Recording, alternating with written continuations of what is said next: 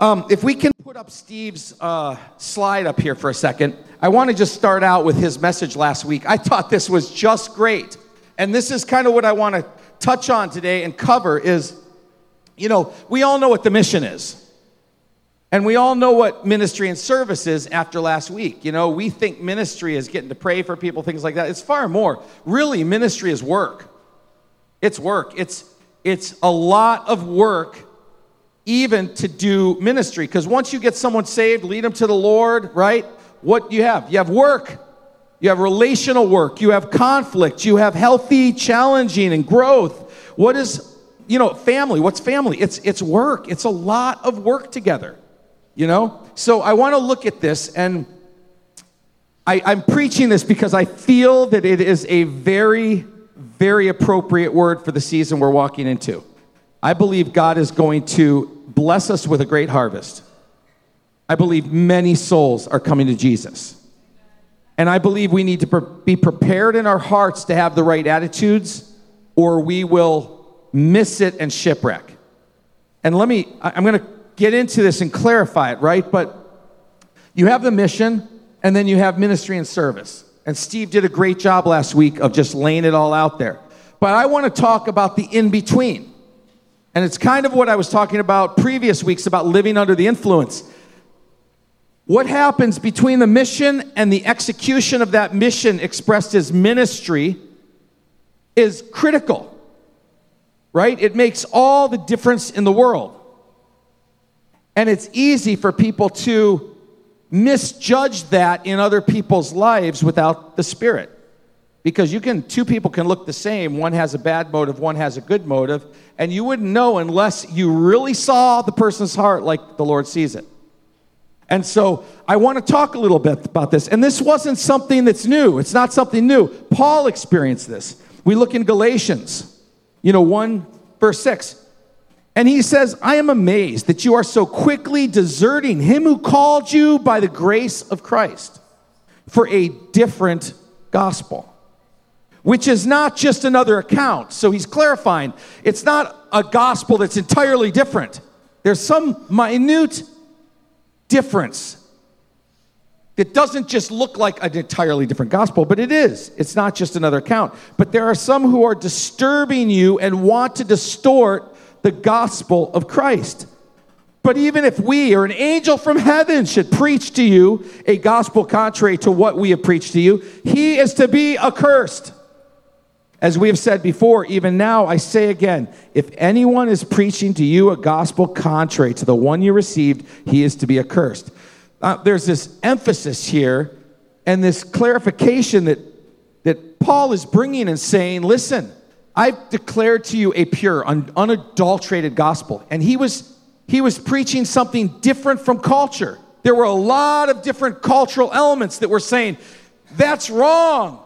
It had to do with law and grace. It had to be circumcised and not circumcised. It had to be following the Jewish law and traditions. And then the gospel was this fulfillment of the law and all these things. But it had a lot to do with this in between. That's where the difference of another gospel came from. You heard about Paul say, like, the guy who was preaching the gospel for money, right? What was the difference of him and someone preaching it with a pure heart? The beginning mission was the same, preach the gospel. The end, the ministry, I'm sure the person led lots of people to the Lord because the gospel draws people to Jesus, right? But the in-between is what was different. One was doing it with the wrong attitude for gain versus one doing it out of obedience and love for the Lord. Okay, so then Paul goes on to say, and he says, for am I now seeking the favor of people or of God? So here's where this wasn't just his idea and said, like, for example, he was saying, people are saying that I'm trying to please people. So he's hearing people say, yeah, he's just trying to be a people pleaser. He's trying to preach what people want to hear, this gospel of freedom, right? And so he said, if I were still trying to please people, I would not be a bondservant of Christ. Now, this is the heart of the matter, folks. Paul was not doing anything else. The pure-hearted servant of the Lord is a bond servant. That means a slave. It means someone who has given every preference and right away to Jesus. Nowadays people talk like that is an extreme Christianity. But that's like the basic Christianity. You either have Jesus as your Lord or not. What do you think Lord is? Like a convenient association? Where you just like, well, Lord, today I think you'll be Lord, but tomorrow you're not my Lord because I want to do what I want to do. And I don't want to drill down too heavy on this, but it's simple. It was easy. People tend to judge people's motives when they don't know. And so I'm challenging you today that there is only one motive that we should all have, this in-between that Steve talked about, where we are moved by love and obedience, love and truth, right? And we come to a place of worshiping, which is not singing songs. It's a life of sacrificial living. Laying our lives down and saying, Lord, you bought me with a price. I am yours. Here I am. And it's not one that we're let out of duty like, oh my gosh, this slave driver God. It's one where we watched him bleed and die on the cross, a spotless lamb. And our hearts are so moved by it that we're like, Lord, what would you like me to do? Like you are amazing.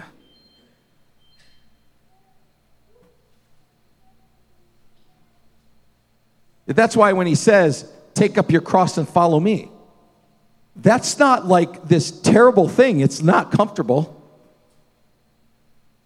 But it's like, there is no such thing as sacrifice for someone who's seen God himself sacrifice everything and give it all to us. Take all the penalty and just give it all to us. You're like, oh Lord, this is rough. No, it's like, thank you, God, thank you. I can do this. I can do this, no problem. So I'm not speaking to you this heavy message. It's like, you will conform your behavior. No, it's fall in love with Jesus. And when you do, a fire will be lit in your heart that no man can put out. A fire will be lit in your heart. Like the worst thing you could do in this church is approach serving as a duty. We will drive you into the ground. Why? Because we are a growing church. We're one that is yielded to the Lord. And if the Lord spoke to us like he did a couple months ago and said, start a school, we're like, oh, what? Okay. Yes, sir. And then we were like, how are you going to do this, Lord? I mean, this is going to take a lot of money. This is going to take time. And believe me, it was sacrificial. There's several of us who have had our lives turned upside down because the school started. We lost help. We lost all kinds of things. It disrupted the entire apple cart. But it came down to, what is the Lord saying? And if the Lord says, jump, you jump. How high, Lord? How many times? It's like obedience. And it doesn't matter what you lose through your obedience. This has to be the heart. It has to be the heart.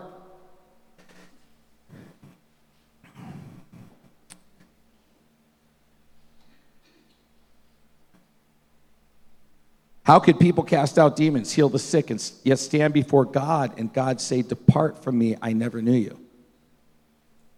It's this. It's the in-between. There's not love. There's not relationship. It's not coming from a place of obedience. And listen, the name of Jesus is powerful. You cannot know him or love him and have an intimate relationship and cast out a devil. Every knee must bow.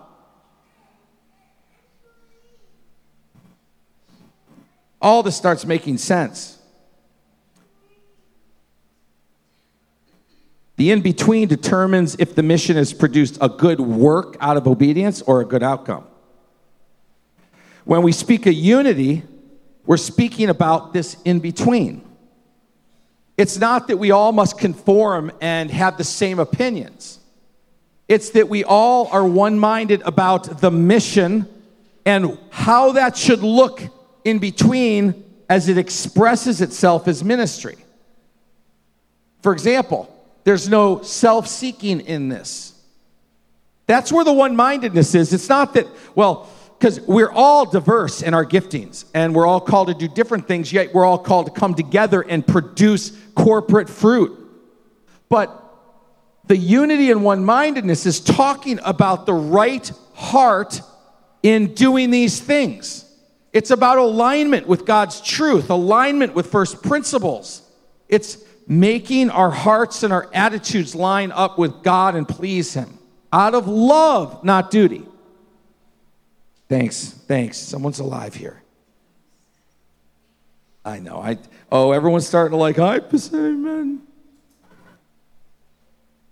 So when we looked at weeks ago, a couple months ago, we started looking at Peter 2:1.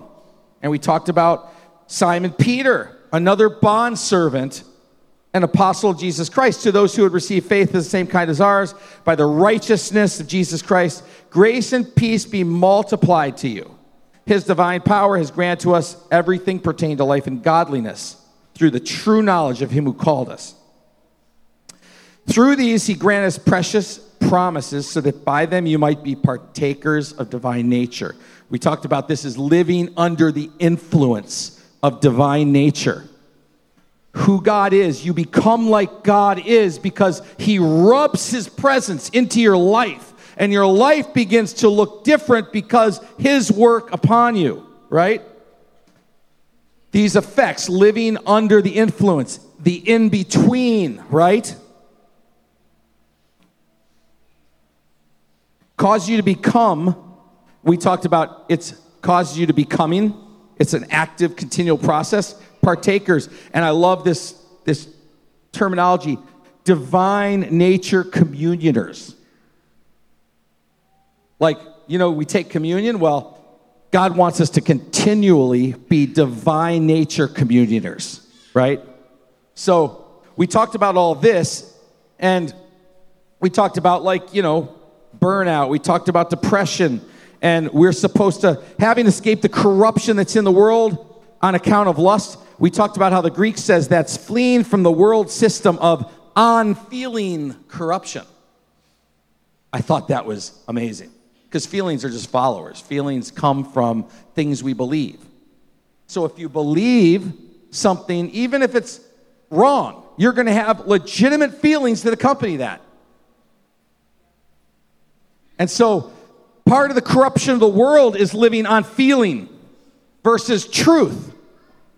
So part of living under the influence is living according to the truth and not your feelings. Being transformed, that we're not led by that.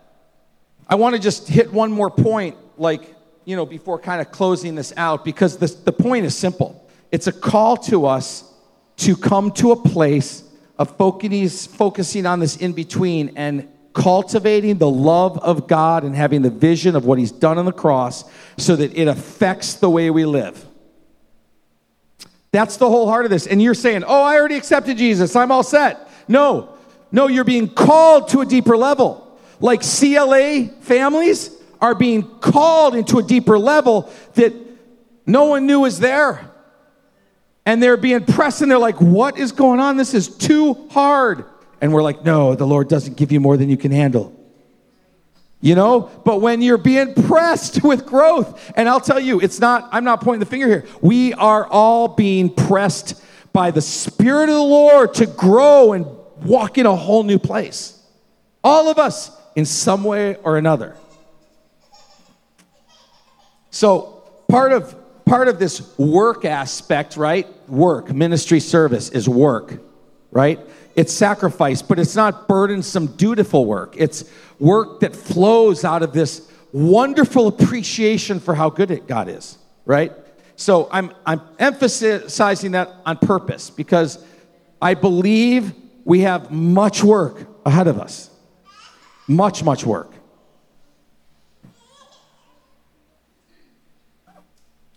Because growth demands work. But if we don't get our hearts right and we're not lit on fire by the love of God, we will not have the fuel to burn and run with the Lord. And if we have that fuel, it's not burdensome. It's a delight. We're like, oh, bring it on. Yeah. Oh, build a wall. Oh, move sod. Oh, build a kingdom. Oh, yeah. Give it to me. You know, part of it, I just want to give you this imagery, right? And this is for life group leaders. This is a great image of what we should strive for, right? Is the Lord's table. It's this whole idea of communion, like, you know, and we see the Last Supper as them all sitting around in this nice painting, but really what it is, it's this place of, you know, in the bread, we remember that he gave us his body. In the cup, we remember he shed his blood. It was the crushing of Satan and the divesting of hell for the souls of all those who would ever believe. And perhaps the most familiar feature of the Lord's table, we remember the Lord's death, his resurrection. So when let's read 1 Corinthians 10. For I do not want you to be unaware, brothers and sisters, that our fathers were all under the cloud and they all passed through the sea. Okay, so remember, we're like this. Brothers and sisters, our fathers are all under the clouds in 2 rooms at the Crossing Life Church. And they all passed through the sea. He's delivered us all from the penalty of sin and death. And they were all baptized into Moses in the cloud and in the sea. And they all ate the same spiritual food. This is speaking of a people of God. And they drank the same spiritual drink, and they were drinking from a spiritual rock that followed them. And the rock was Christ. Listen to this next portion. Nevertheless, with most of them, God was not pleased, for their dead bodies were spread out in the wilderness. Now, these things happened as examples for us. That's what the scripture says. And what I want you to get here that's being really clear is these people had all things in common. They were eating the same food, talking the same talk. It is our Crossing Life Church community. We're all eating the same word. We're all doing first principles. We're all getting set free in encounters. All of this stuff. We join together in different acts of service and ministry. And when I read this, I'm like, Lord, how could that be? And could that be possible that the Lord is not pleased with most of us? It's just a thought that hit me like, how could a whole people drink the same drink, eat the same food, fellowship, do all these things, and the Lord's not pleased? Now, these things were examples for us so that we would not crave evil things, and they craved them.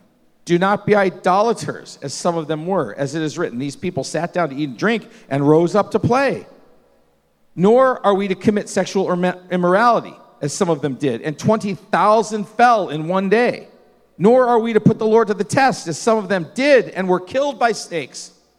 Nor grumble, as some of them did and were killed by the destroyer. So he's laying out all of these things, saying, these people did not please me. And this is why. Idolatry, sexual immorality, grumbling. Now, these things happened to them as an example, and they were written for our instruction, upon whom the ends of the ages has come. Folks, you are not just some generation. You are a generation that is called for a special purpose of ushering in a revival and a harvest the world has not seen.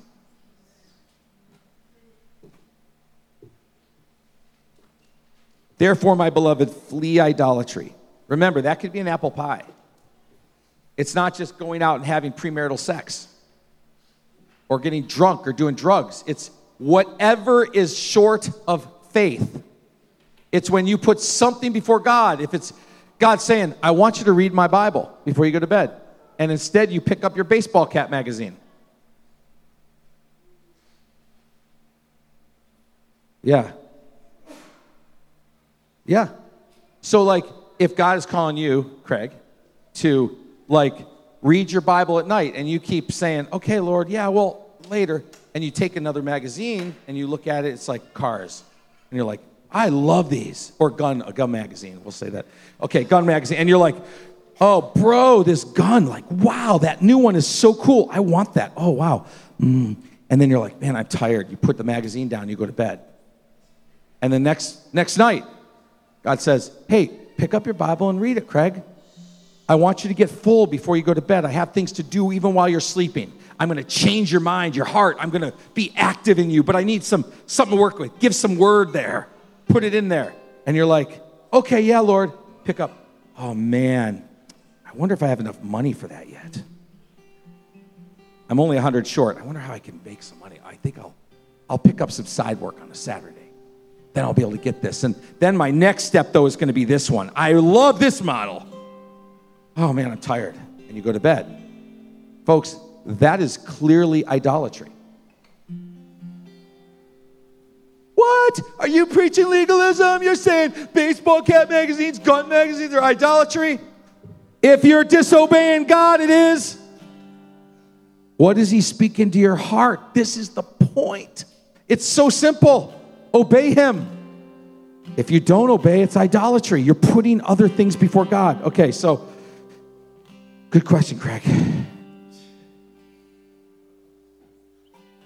Then we have later on in chapter 11, for I received from the Lord that which I also delivered to you, that the Lord Jesus, on the night that he was betrayed, took bread. And when he had given thanks, he broke it and said, this is my body, which is for you. Do this in remembrance of me. In the same way, he took the cup, saying, the cup is the new covenant in my blood. Do this as often as you drink it in remembrance of me. For as often as you eat this bread and drink the cup, you proclaim the Lord's death until he comes. Therefore, whoever eats the bread and drinks the cup of the Lord in an unworthy way shall be guilty of the body and the blood of the Lord. Now, for as one who eats and drinks judgment to himself if he does. Now, consider this. Your life group is not a social club. The life group is a time to break bread together, have a meal, and examine one another's hearts before the Lord and celebrate his death and his resurrection. That's what life group should be. Life group should be a time. And you know, today it's hard for us to see this, right? Because, this is speaking of a traditional family dinner. Even in life group, it's not meant to be throw some things on the table and then just hang out and talk and everything like that. It's meant to be a traditional dinner. It's meant to be a time where it's not a contemporary version of hit and run, free-for-all, paper plates, takeout. Like traditional meal, if you look at it, you start understanding things better and go, oh, life group is supposed to be a meal? Well, let's think about that. Well, first there's preparation and menu planning. If you had a guest over and you did a traditional meal, what do? You say, what am I going to have? You think about it. You might pray about it. What can I do really special?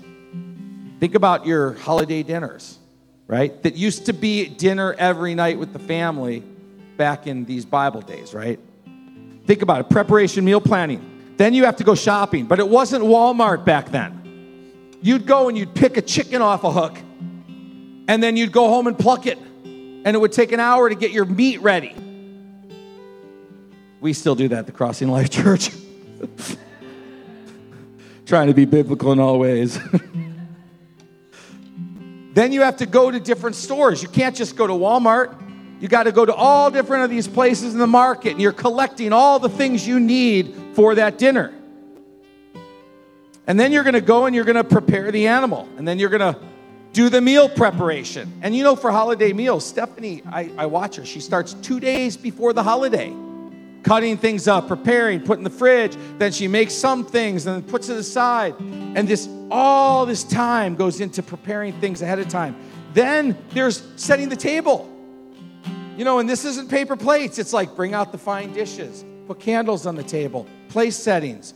Multiple glasses. You have like water, you have juice, you have wine, you have like a dessert, you have coffee, all glasses, all these plates. You know, we do it for the interns and it looks like someone emptied the whole china cabinet. It's just solid glass. You're like, wow. Like 5 cups and 2 forks and spoons and on the sides and on the top. All kinds of like, it's decked out, right? This is what we're talking about. And then serving the food, which the host isn't just like sitting there saying, hey, kids, come on. No, they're preparing everything, bringing it to the table, laying it all out, helping serve, running to getting salt and pepper they forgot, right? It's all of this stuff. It's providing the atmosphere, the attitudes, the ambiance, the context for fellowship. And then there's cleanup. It's like as much as all of it together. Doesn't all fit in the dishwasher. So then you're going to have to like do a bunch of loads and then do some by hand because you don't want it to sit there all night, right? There's all this stuff. My point is the meal was work. And here you have Jesus at his table doing the Last Supper saying, I'm the host and I'm also the sacrifice. And then he calls us into that same role as the church saying, do as I've done. And he's saying to you, church, be the host and become the sacrifice. And think about it. The host, what if people don't help clean up? Guess what they do? They clean up too. And guess what? They have love and they have self-sacrifice. And they're doing it not as duty, but out of great joy for the family they have brought together to bless with hospitality. I don't know, if some of you are honest, you're probably saying, boy, I'm not there yet. Bring the paper plates. But there's something to this, and I know it's not one message that's going to do it, but I'm telling you folks, life group leaders, if you would get a hold of this and study a traditional meal and center it around the table and center it around relationship and center it around shared lives and becoming the sacrifice for your dinner, like Jesus. Now, the implications of this are huge, right? And we've talked about one-mindedness, but any program or mechanism in our church ministry is not an end in itself, like school. The CLA, I've talked about that. It's work that provides and interns families, disciples families. Our festivals, it's work that offers the community an opportunity to experience the gospel and the family of God. Evangelism is not getting people to believe certain things, but to enter into a way of life with Jesus and his family called the church. See the difference? It's not like, listen to the truth, now say you will believe. Okay, yes, you're now saved. Here's your ticket. It's about helping them live a whole new life, enter into a whole new way of living, right? Which requires more than just street evangelism, even though that's part of it. The proclamation, saturated an area with the truth. There's a reason for that, but that is not the end. The end is leading someone into a transformed way of living, a whole new lifestyle. And there's a lot of work that goes with that, folks. Sunday service.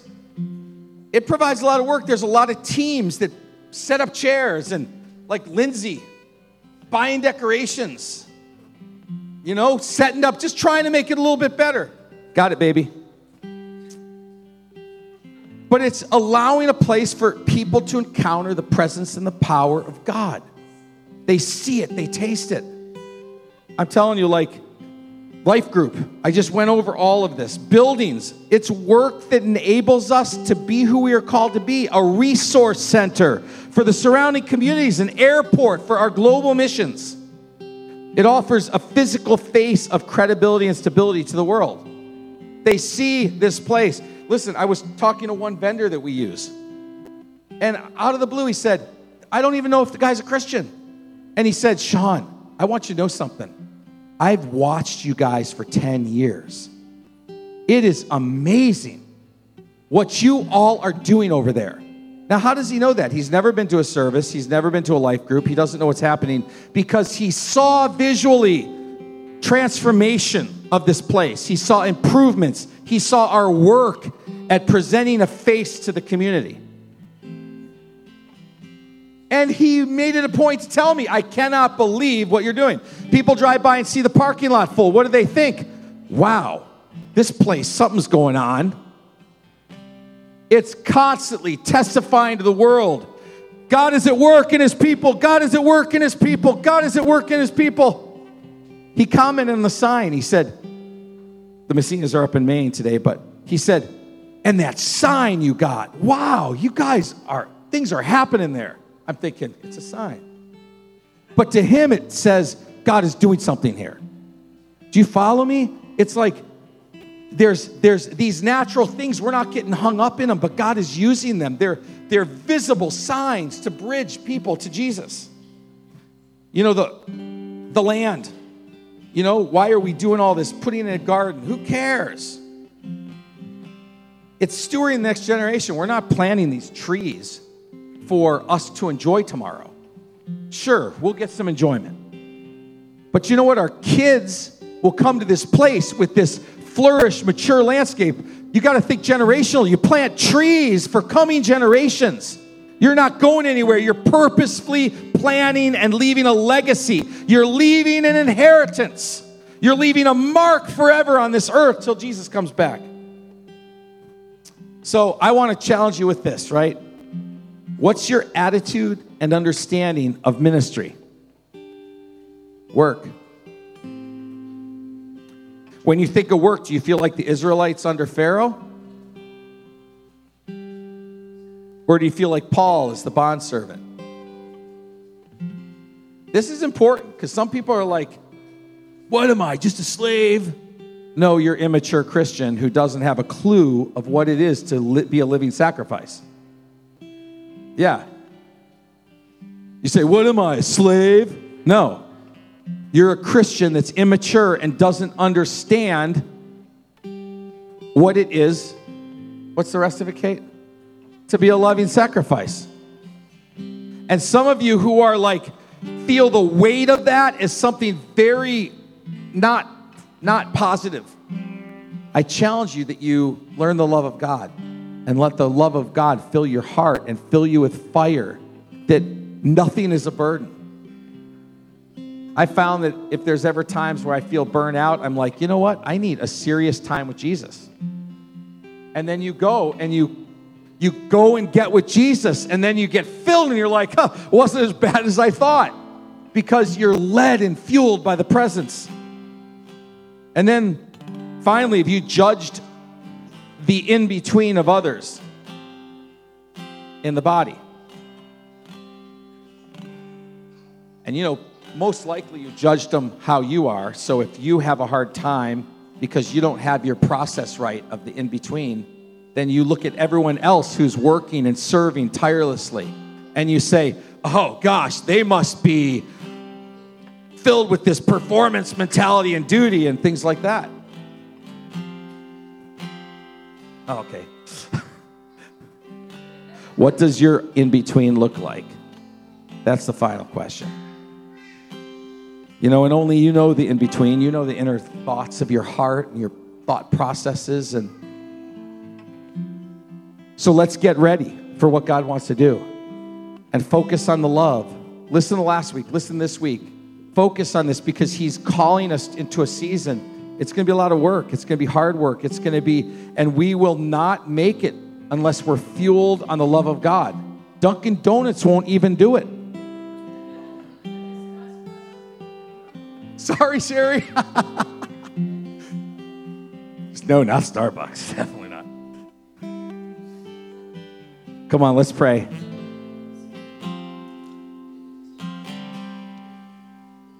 Come on, just respond to God in your own words here, wherever you're at. Lord, I pray that we thank you so much for what you're doing in our midst, and thank you for what you've laid before us in this significant hour, this place where we're walking into a whole new season. We're in a new place. We're in a place of provision and abundance and harvest.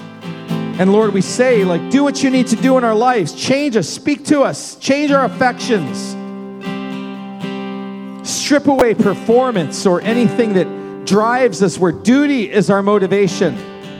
Lord, teach us your way. Show us your love that we can serve you out of love. Let it mount up like a giant well that's overflowing. That we can handle what you've set before us, Lord. I pray for a move across the body in hearts and minds. Come on, just respond to God now. Let's just take some time with the Lord.